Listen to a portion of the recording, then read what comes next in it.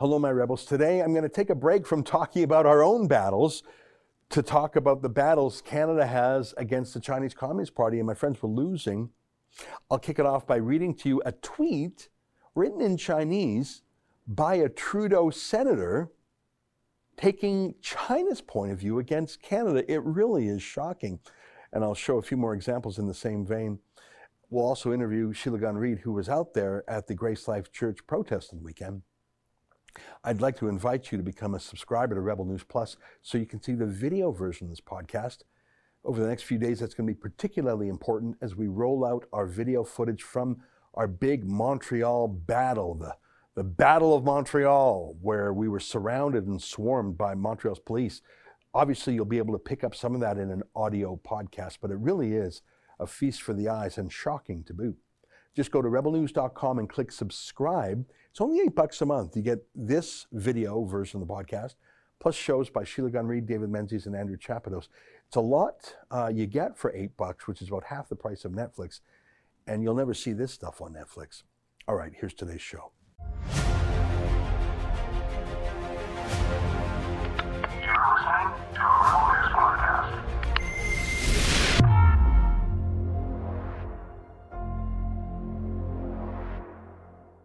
Tonight, Canada's policy towards China is worse than ever. I'll give you some examples. It's April 13th, and this is the Ezra Levant Show. Why should others go to jail when you're the biggest carbon consumer I know? There's 8,500 customers here, and you won't give them an answer. The only thing I have to say to the government about why I publish it is because it's my bloody right to do so.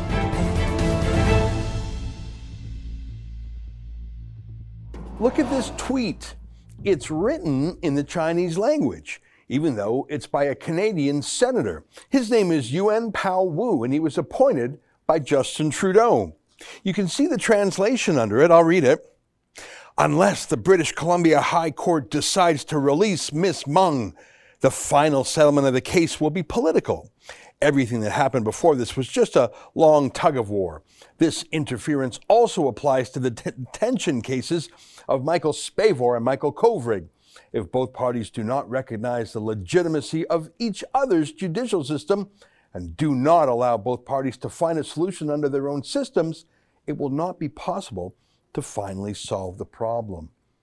Do you understand what he's saying there? He's a Canadian senator, but he's saying Canada must respect the Chinese dictatorship's fake sham trial. And we must let Meng Wanzhou, the CFO of Huawei, go. And we must interfere politically. We can't let our independent court be independent. That is word for word the party line of the Chinese Communist Party, but it's being elocuted by a Canadian senator. The fact that it's in the Chinese language is just the icing on the cake. You have a Trudeau senator arguing the Chinese dictatorship's case against our court system. And that's just fine. Look at this. This is also from Parliament. It's an order paper question. With regard to scientific research and experimental development support, including tax credits, provided to Huawei since 2016, what is the total amount of SNR and ED support provided annually to Huawei, broken down by year and by type of support? So that's a member of Parliament. They don't just have oral questions, they have written questions. An MP named John Nader is saying, how much money have we given Huawei, one of the world's largest high-tech companies, China's rival to Google? Huawei, a company that really stole its intellectual property from Nortel. Well, here's the Canadian government's answer from Diane Leboutillier, the Minister of National Revenue. She says, Mr. Speaker, the CRA is unable to respond in the manner requested as confidentiality provisions of the Income Tax Act prevent the disclosure of taxpayer-specific information. In other words, the money that the Canadian government gives to Huawei is a Canadian secret from Canadians. Well, it just gets worse. Remember in December when I had the scoop of a lifetime, when the government of Canada accidentally gave me a 34-page top secret document, but instead of blacking out the secret parts, they just shaded it a little bit. Every word was still readable. We called it the China Files, and it was an amazing roadmap to the battle within the Canadian government. The military that didn't want to do joint exercises and joint training with the Communist People's Liberation Army of China versus Trudeau and the foreign ministry that still did. It was incredible, and I actually had a great interview with Erin O'Toole of the Conservative Party. That sort of blew up when he was embarrassed that we published the interview. I don't really know what went on. But anyways, that was a very important scoop, I think the biggest of my life. And look at this. This is an exchange in Parliament now on this same subject, not back in December, but now because Harjit Sajjan, the defense minister, was before the committee. So it was an opportunity for opposition MPs to put questions about this to the defense minister. I want to show you the first one. This is by the Conservative critic, James Bezan. By the way, I invited James Bezan to come on my show 3 times to talk about it, but he hasn't been given permission to do so by Erin O'Toole. It's too bad. Here, take a look at this question to Harjit Sajjan. How many troops and what were their ranks that were from the PLA? General Cadieux, can you answer that question? Mr. Chair, for the exercise that Mr. Bezan is referring to in February 2018, there were 5 members of the PLA that were present as observers. They ranged in ranks from the lowest rank was a sergeant, the highest rank was a major general, Mr. Chair. Thank you, Mr. Chair. We know from documents accidentally released by Global Affairs Canada that the decision by the CDS to cancel the winter training exercise with the Chinese troops only happened after our Five Eye partners warned us there could be a dangerous sharing of military information and sensitive doctrine if it went ahead a second time in 2019. So, Minister, were you prepared to go ahead with this exercise up to that point because Global Affairs Canada and the Minister of Foreign Affairs told you to, or did you allow the military itself to actually make the decision to cancel it? No, Mr. Chair, as I stated in my earlier testimony, were arrested. I gave direction that we were not to have any further involvement when it comes to the training. Well, that's pretty good. Even if James Bezan doesn't want to talk to Rebel News, I'm glad he's at least using our research to put a question to Harjit Sajjan. I was also impressed that the Bloc Québécois asked a question in the same vein. Here, take a look at that. Let me go back to the question that was put by Mr. Bezan at the outset. To better learn what has led the Minister of Defense to accept a joint exercise with the People's Republic of China on Canadian soil, and what are the reasons for which the Minister of Foreign Affairs, from what you have heard, wanted to keep that exercise going? Let me make it very clear, Mr. Chair, that it wasn't the Minister of Foreign Affairs. We never actually had any discussion about this. I mean, I can't talk about whatever internal discussions that might have happened at the lower levels of Global Affairs, but one thing I can tell you when it came to defense, this exercise, I wasn't aware that it was actually taking place. It was based on the agreements that were done, as I stated, signed by the previous government, and that work was continuing. Obviously, after our 2 Michaels were arbitrarily detained, I gave direction that we were not to continue with any type of further relationship, and that's exactly what we have right now. Harjit Sajjan is pretending that the decision to train Chinese troops on Canadian soil in the last couple of years was a decision made by Stephen Harper. It's a bit of a stretch and it's a bit embarrassing, but I'd be embarrassed too if it happened under my watch. But it's important to know that there were 18 different joint projects between the Canadian Armed Forces and the People's Liberation Army in that year, done with China and Canada. So one of them was winter warfare training at an Ontario base. But there were also training of Chinese officers at our military colleges. I simply don't believe that all of those have been canceled, because if you remember the China Files, and you can see them at thechinafiles.com, the government specifically ordered the military not to cancel any more joint projects with China's army without explicit permission from Trudeau first. I want to show you one more thing that goes to Harjit Sajjan's shredded credibility. And it's namely that he was either covering up for or willfully blind to sexual misconduct at the highest level of military brass. Here's an article by Global News that shows that Harjit Sajjan was blaming everyone but himself, claiming he simply didn't know that General Vance was accused of sexual misconduct, even though he gave him a raise, even though the ombudsman didn't have power to act alone. They had to have the minister take action. I won't get into the details of that sordid story, but it goes to the point that when Justin Trudeau and Harjit Sajjan talk about being a feminist army and a feminist government, they don't really mean it if it affects their senior leadership, the Liberal team. They get a free pass for sexual misconduct, as indeed Justin Trudeau himself has after sexually harassing Rose Knight back in Creston, BC. My point is not about sexual harassment. We know male feminists are that way.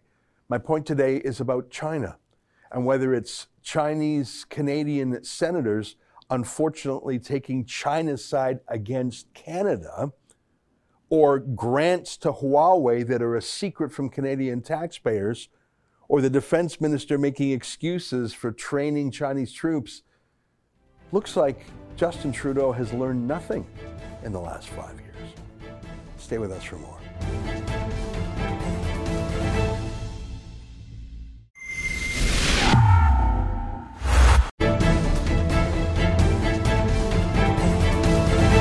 Well, of course, a huge story, at least the dramatic story that we've been focused on for several days, is the foiled police raid on the Rebel News houseboat Airbnb out in Montreal. 17 of us, the cops held us hostage, really, for 10 hours while they tried to get a search warrant to inspect our rooms and our belongings. So bizarre.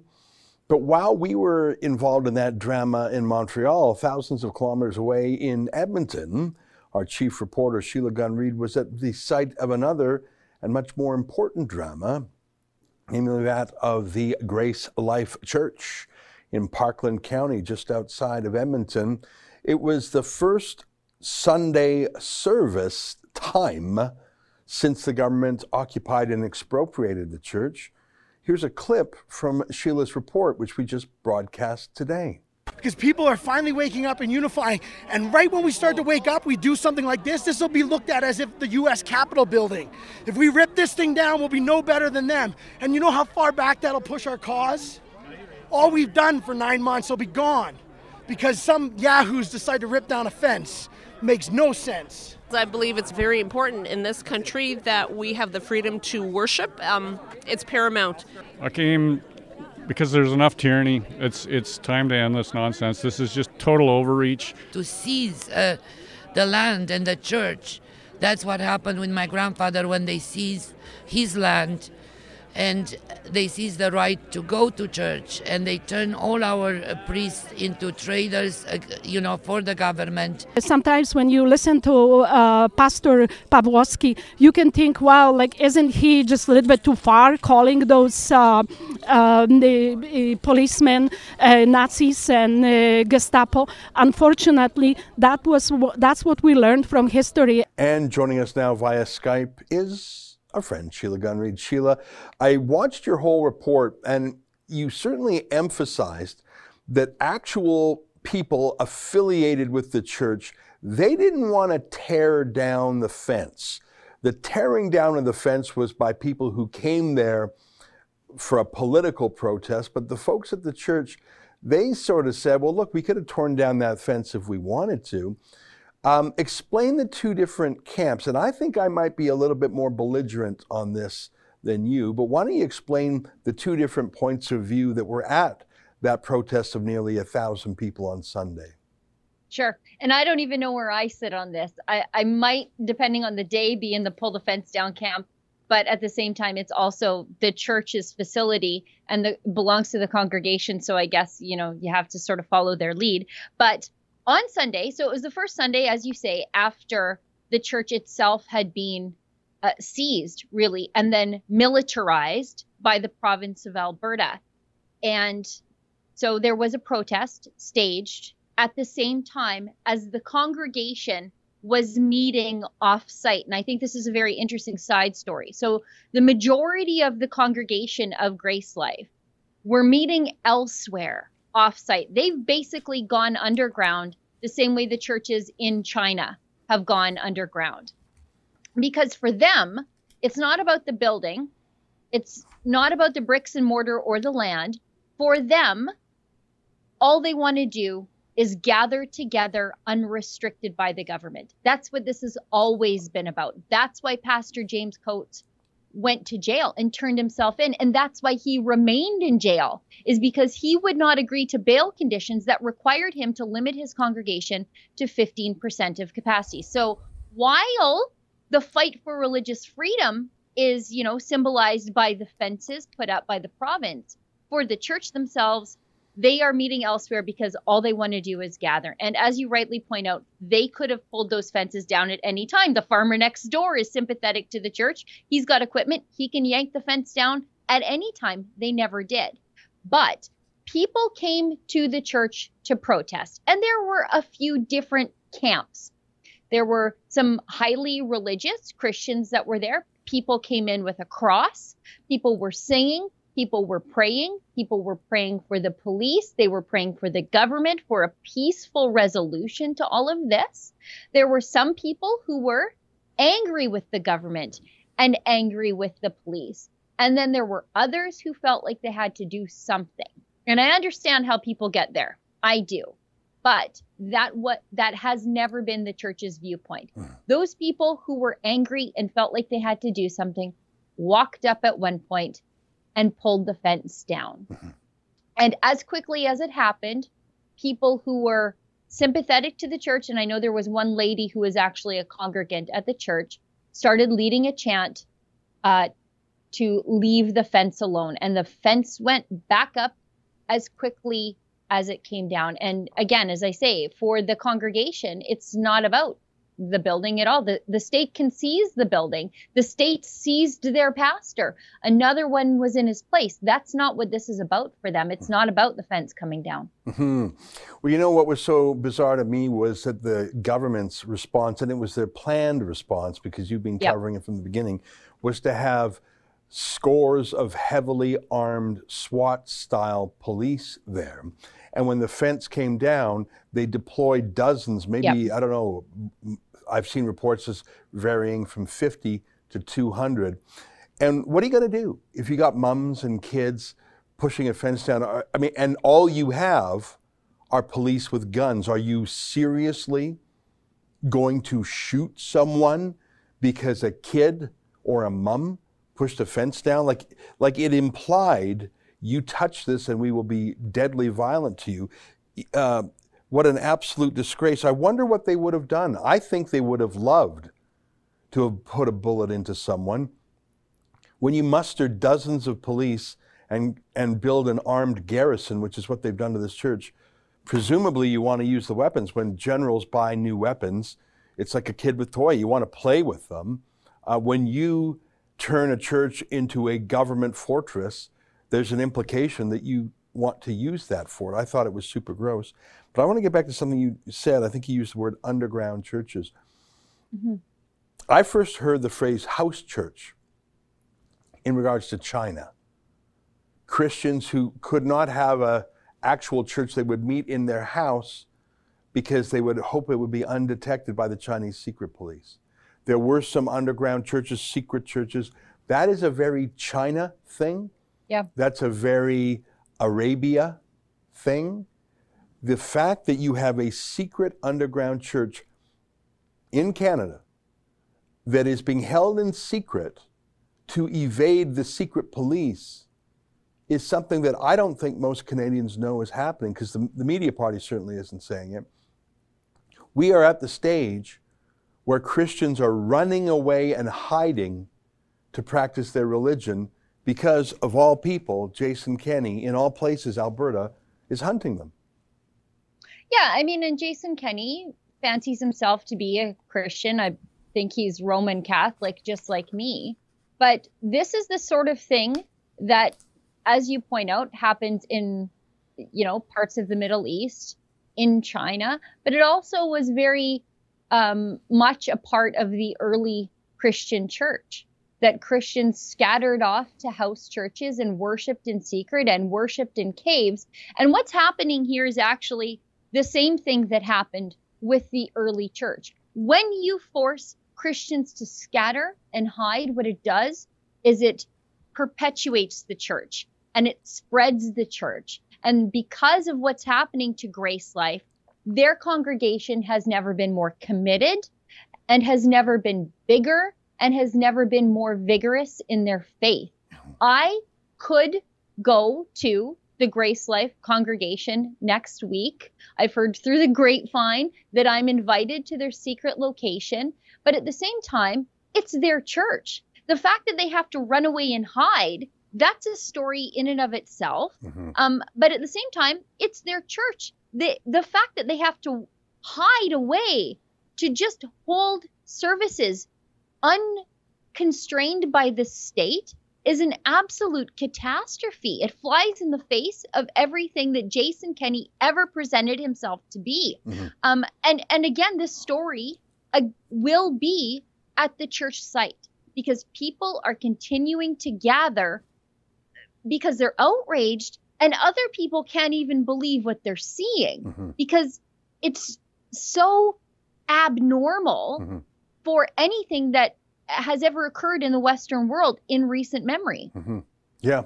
You know, I read some pundit in the UK, I can't remember who, say, the reason why these liberal democracies are succumbing to totalitarianism and police states so easily is because so many people just can't believe what they're seeing.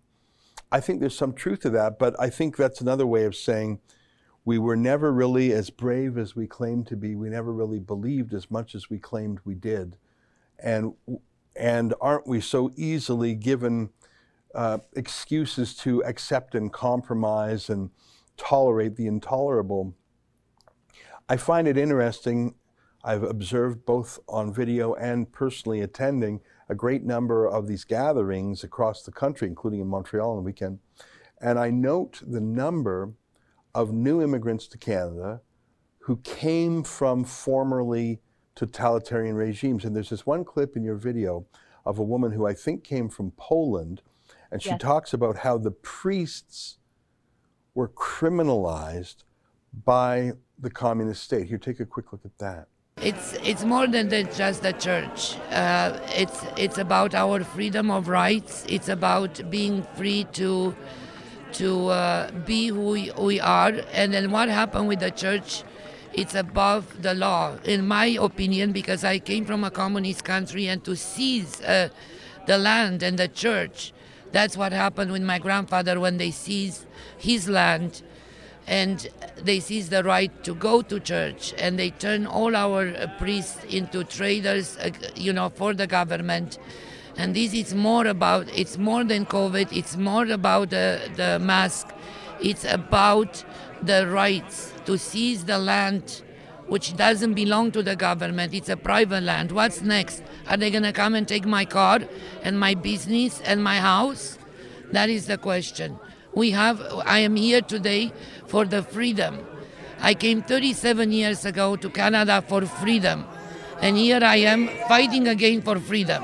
I think that you have to have seen it once, or maybe lived it once, to be that brave, to ready to fight back. Now, obviously, most of the people who were rallying at the church location were not from Poland, were not from the former Soviet bloc, were not from other communist regimes. But I think if you ever came from a place like that, you don't need a warm-up. You don't need to be told 10 times. You've seen this before. You know how it ends, and you know what happens if people go along to get along.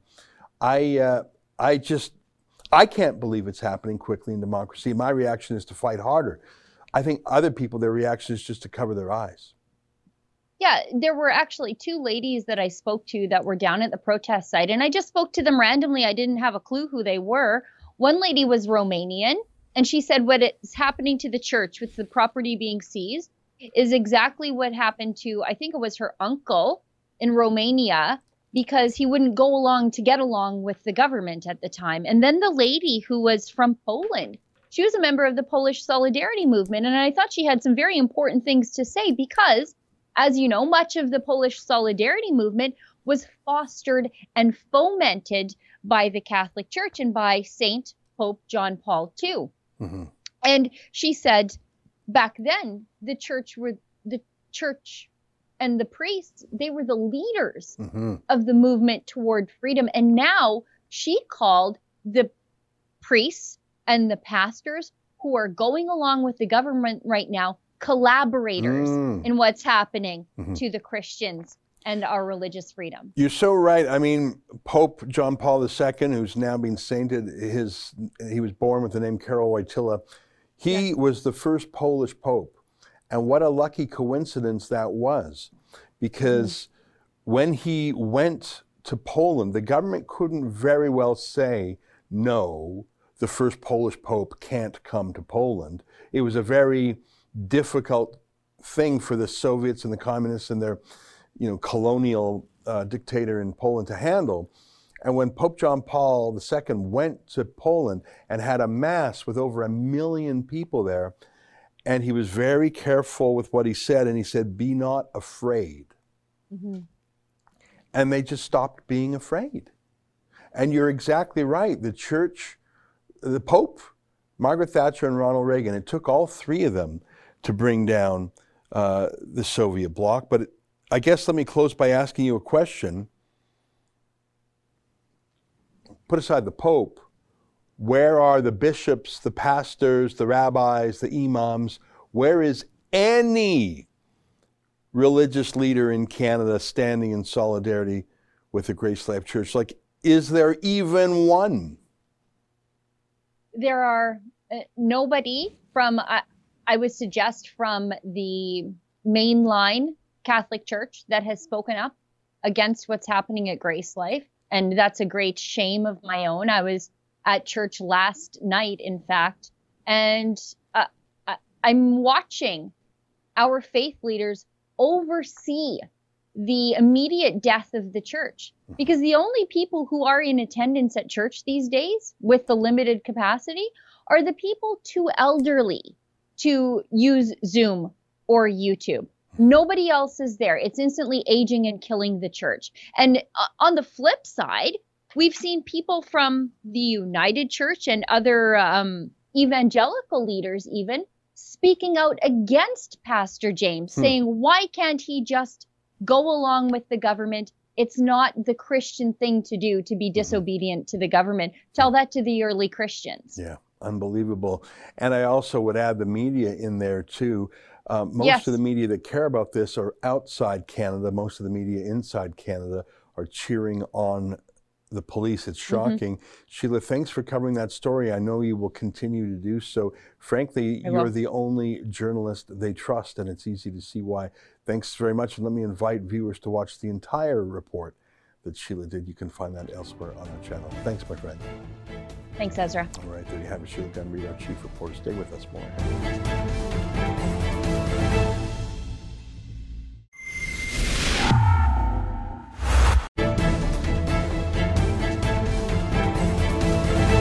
Hey, welcome back. On my show last night, Gene writes, you guys are my new heroes. Long live Rebel News. Thanks, Gene. I hope we do live long. It's always dangerous when you holler at an armed police force with the corruption issues that Montreal's police have. That's a dangerous police force. I wouldn't want to be governed by them because I think they really are lawless.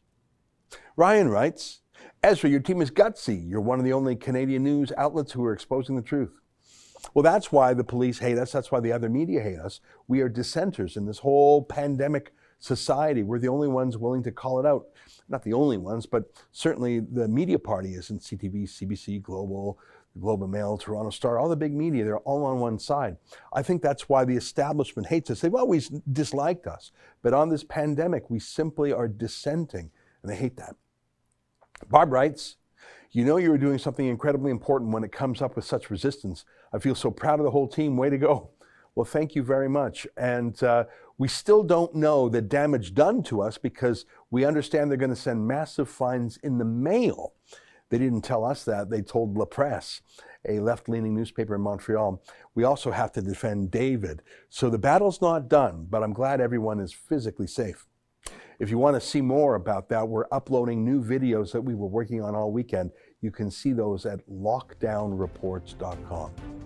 Well, that's our show for today. Until tomorrow, on behalf of all of us here at Rebel World Headquarters, to you at home, good night, and keep fighting for freedom.